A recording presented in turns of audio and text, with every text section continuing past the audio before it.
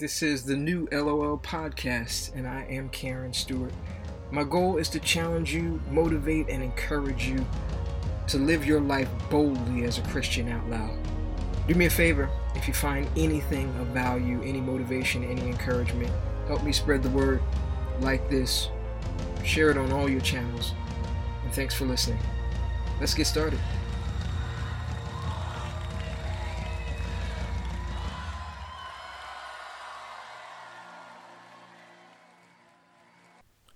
Have you ever been in a situation where you prayed and asked God to do something for you and it didn't happen?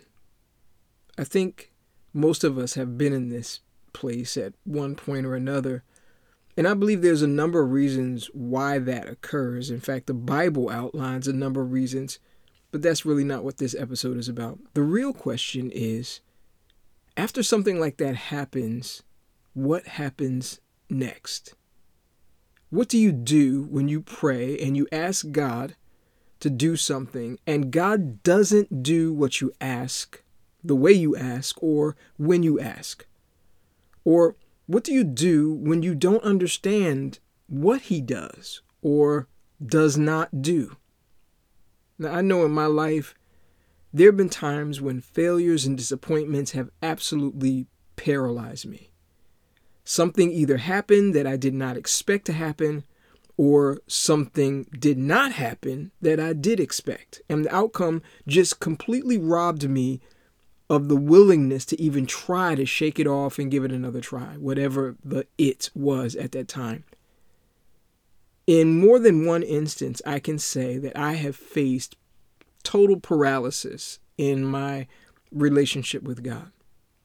So I did the thing that they said I should do.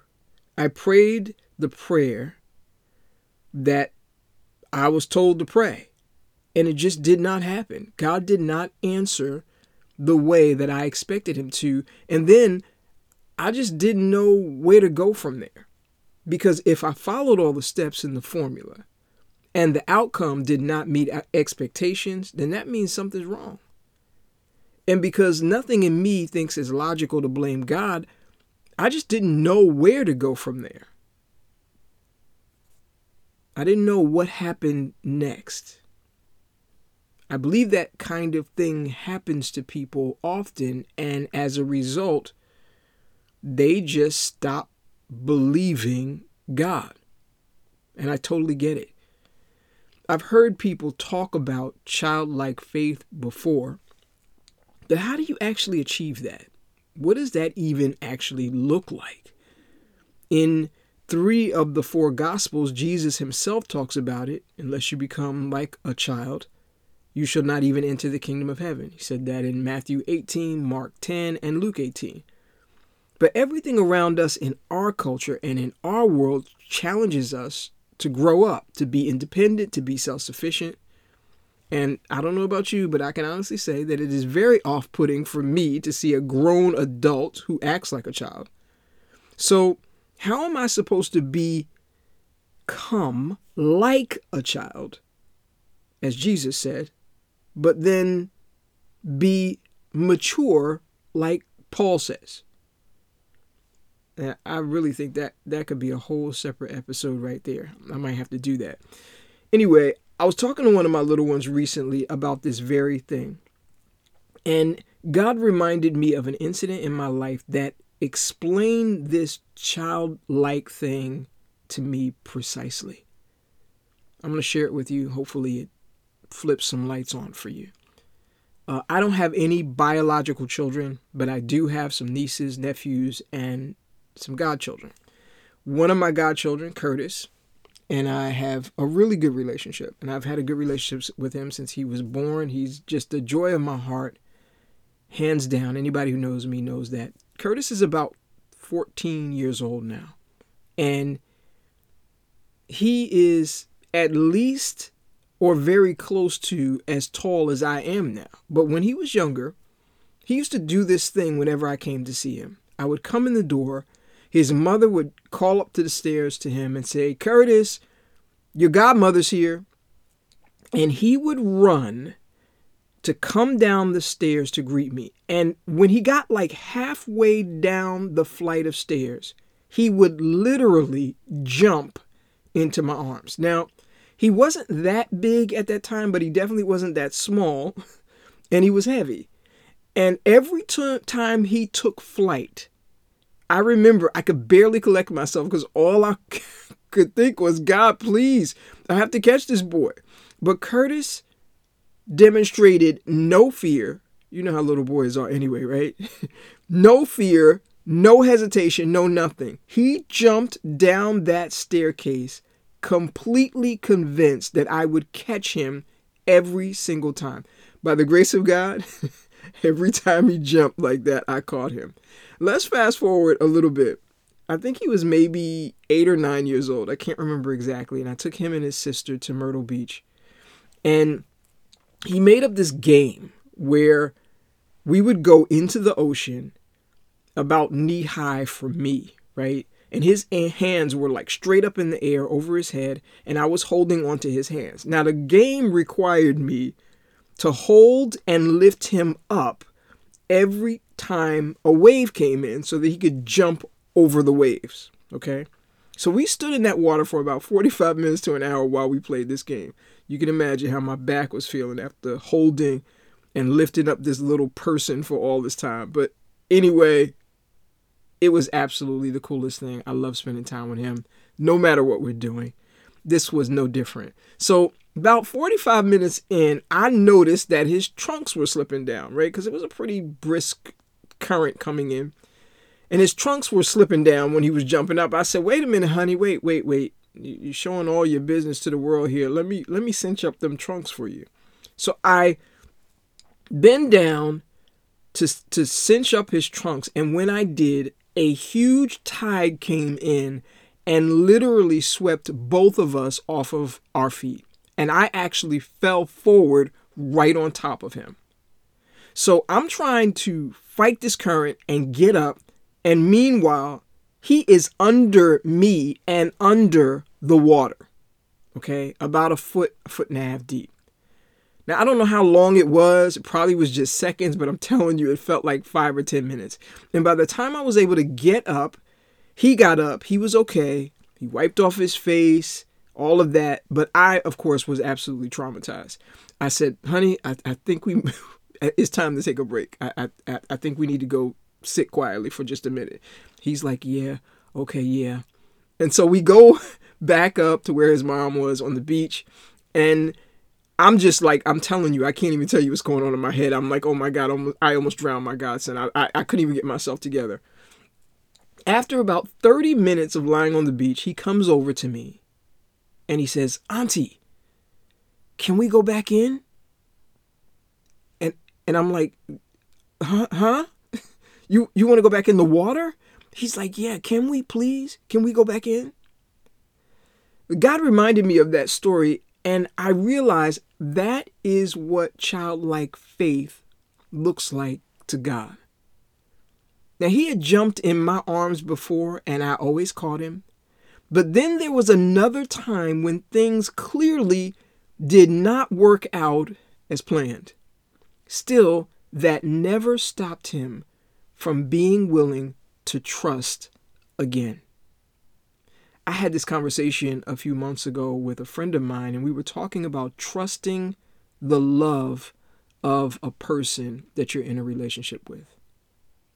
And that's what I have with my godson. I mean, he absolutely trusts my love for him.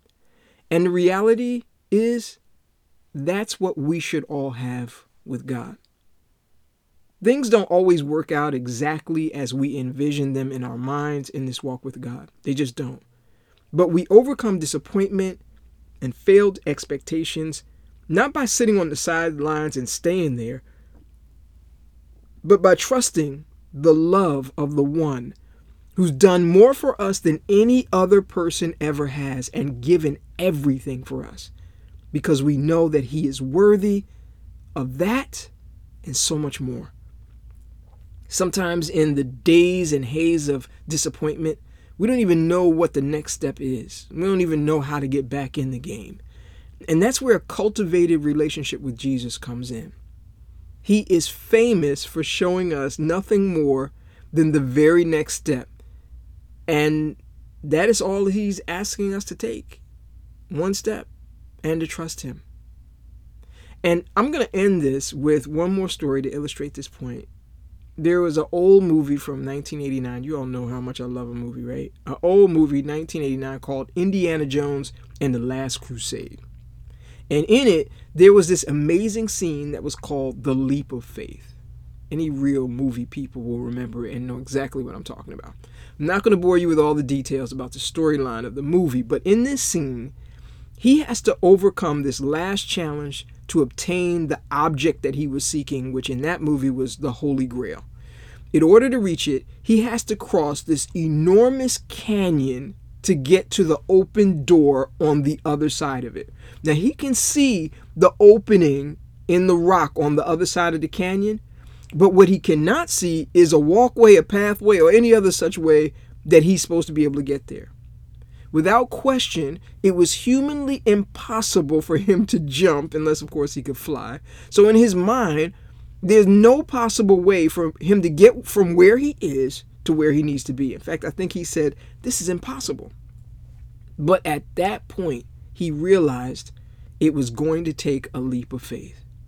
So, typical movie fashion, he dramatically lifts up his foot to step down into what looks like a bottomless canyon. And when he actually leans over to take the step, his foot lands on an invisible walkway. And when he takes the first step, this walkway appears out of nowhere and he walks across the canyon to the other side. What an amazing scene. I'm telling you, if you have never seen it or don't know what I'm talking about, just Google Indiana Jones and A Leap of Faith and you'll see a clip. There's tons of clips of it on YouTube. What an amazing principle. Trust me, I'm preaching to myself here even now. Because if I'm honest, there have been times when I have totally not lived boldly out loud for Jesus.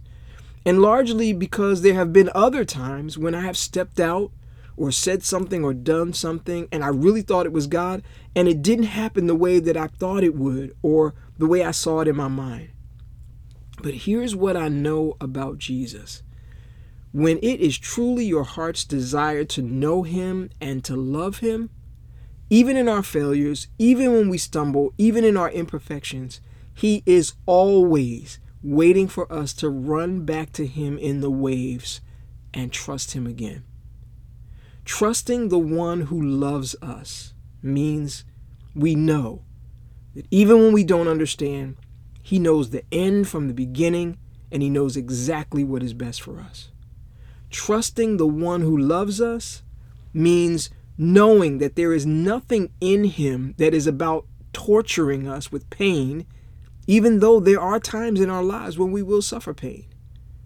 Trusting the one who loves us means even when it makes no sense at all, we know and believe that he is who he says he is, and he is faithful and true. Jesus clearly felt some of the same things that we have felt at different times in our life. The Bible says that. And even when he was obeying the Father, we know that he felt emotions that I would imagine we would certainly feel ourselves. In Matthew 27, he's hanging on the cross and he cries out, my God, why hast thou forsaken me?" Whenever I think about the cross, I think about it all the time. I just cannot imagine what that must have felt like, just physically or even emotionally. He knew that path that was before him, even from the foundation of the world. He knew he had to do it, but when the time came to walk it out, I can't imagine what that was like.